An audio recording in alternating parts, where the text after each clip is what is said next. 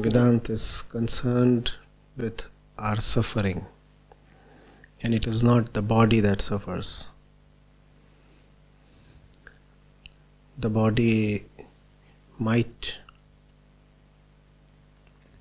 get hurt, wounded, diseased, or aged, but it never suffers.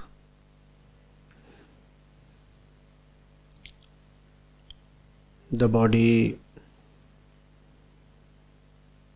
can become an object in the field of suffering, but the body itself is never the experiencer of suffering.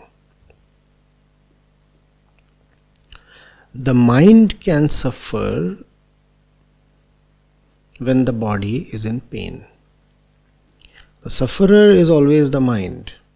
The mind is the subject, the sufferer, and it is possible that the subject mind is suffering because the object body is in pain.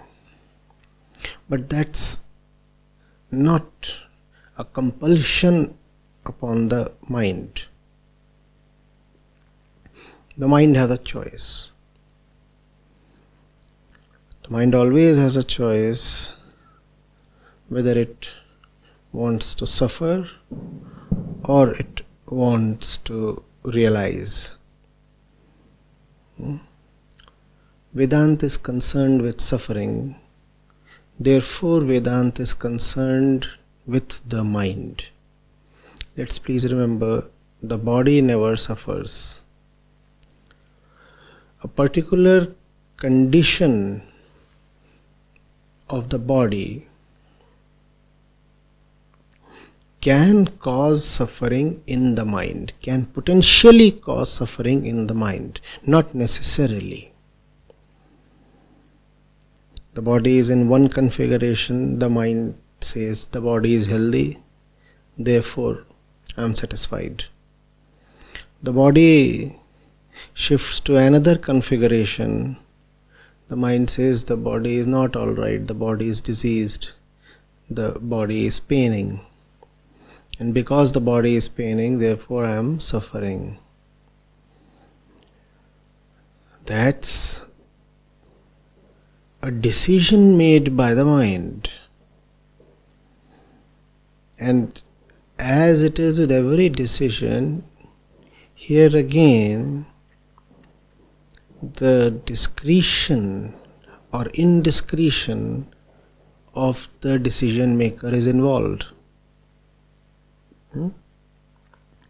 So, the aim of Vedanta is to bring discretion to the mind so that the mind does not suffer. Having known that the subject matter of Vedanta is the mind and its suffering, and Vedanta wants to put an end to the suffering of the mind, we read the verse in the right light.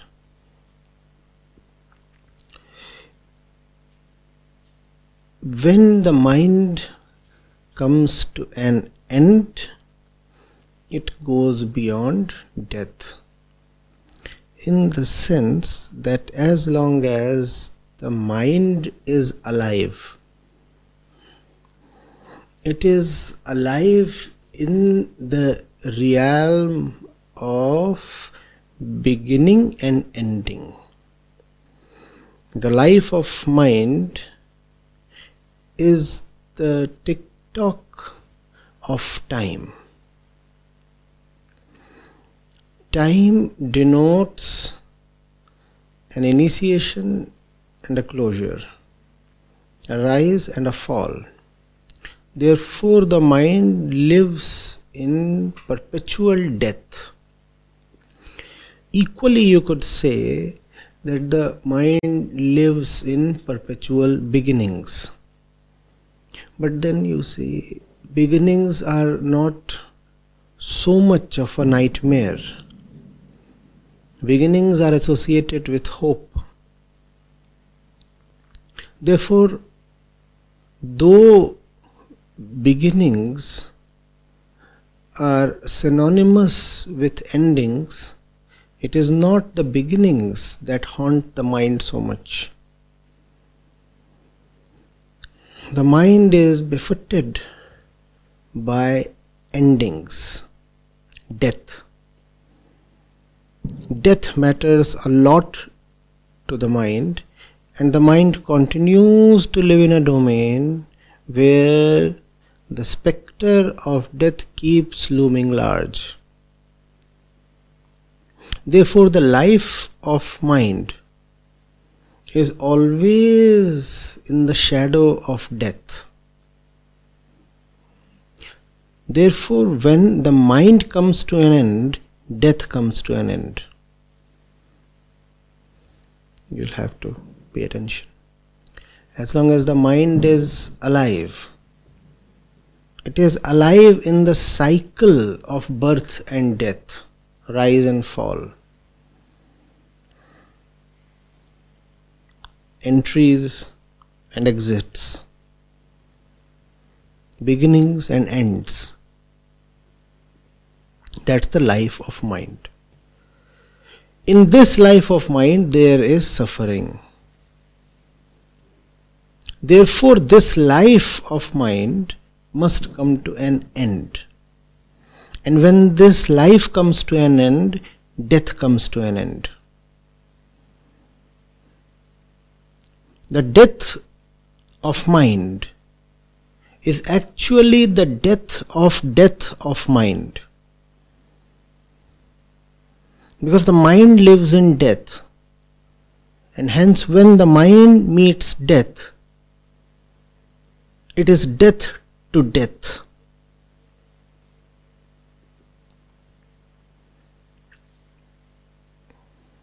Is it getting too complex? Getting it? The matter is simple. It is not your nature to suffer. Nobody likes to suffer. It's an obvious thing. No? We are not dealing with the stars here. We are dealing with ourselves here. And there is nobody who finds joy in sorrow.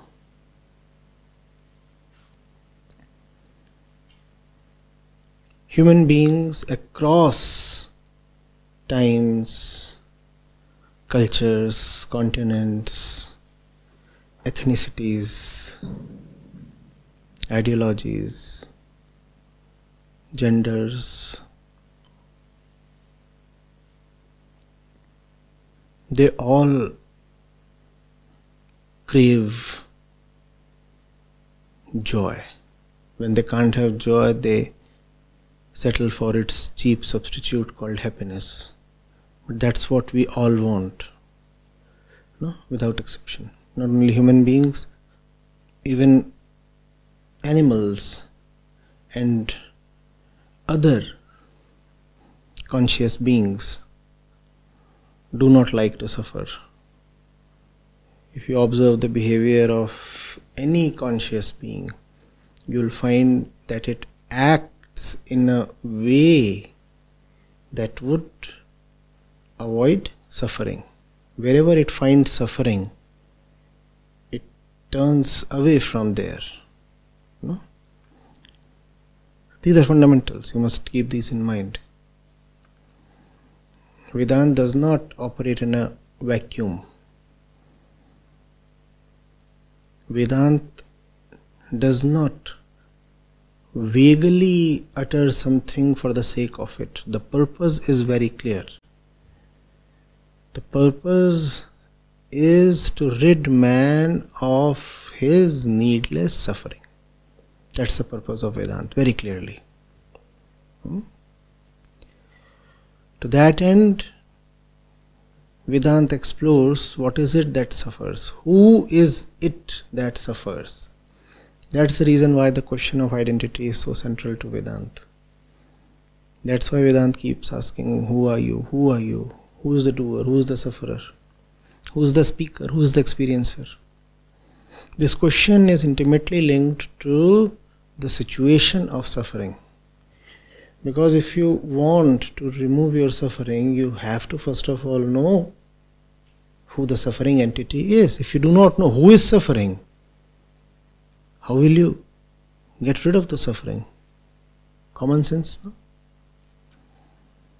Now, having known who is suffering, the mind, you want to see what is it in the mind that suffers? What is the process of suffering? And when you investigate the mind, you find that the mind does not have to do anything special to suffer. The way the mind is, a product of imperfect consciousness, a product of conditioned consciousness, its very existence is suffering. Not that the mind has to get into something outrageously bad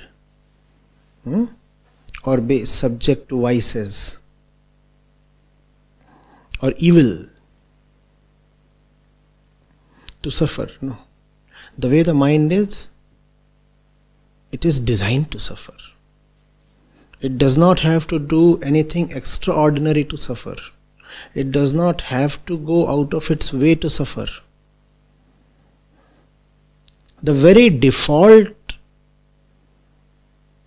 situation of the mind is suffering. So if you are suffering,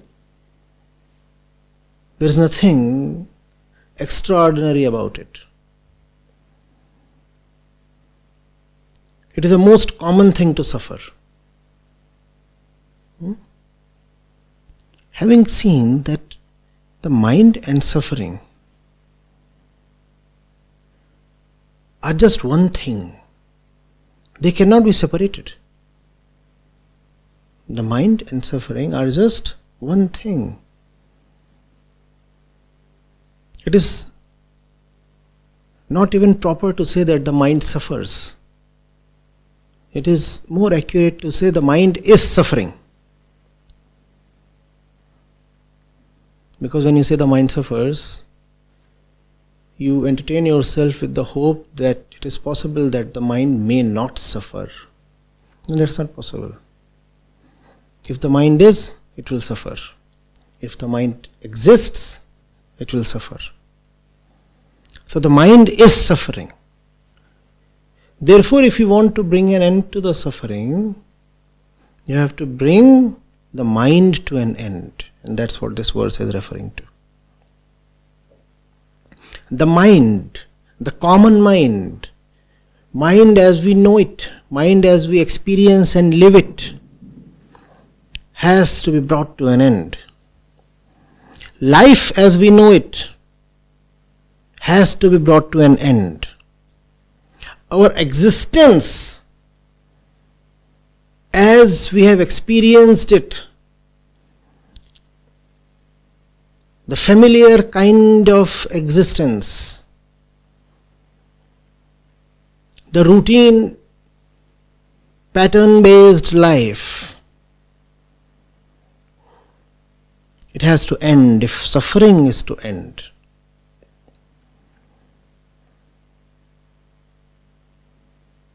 Agreeing? And that ending of suffering you can call as the mind's liberation into Brahma.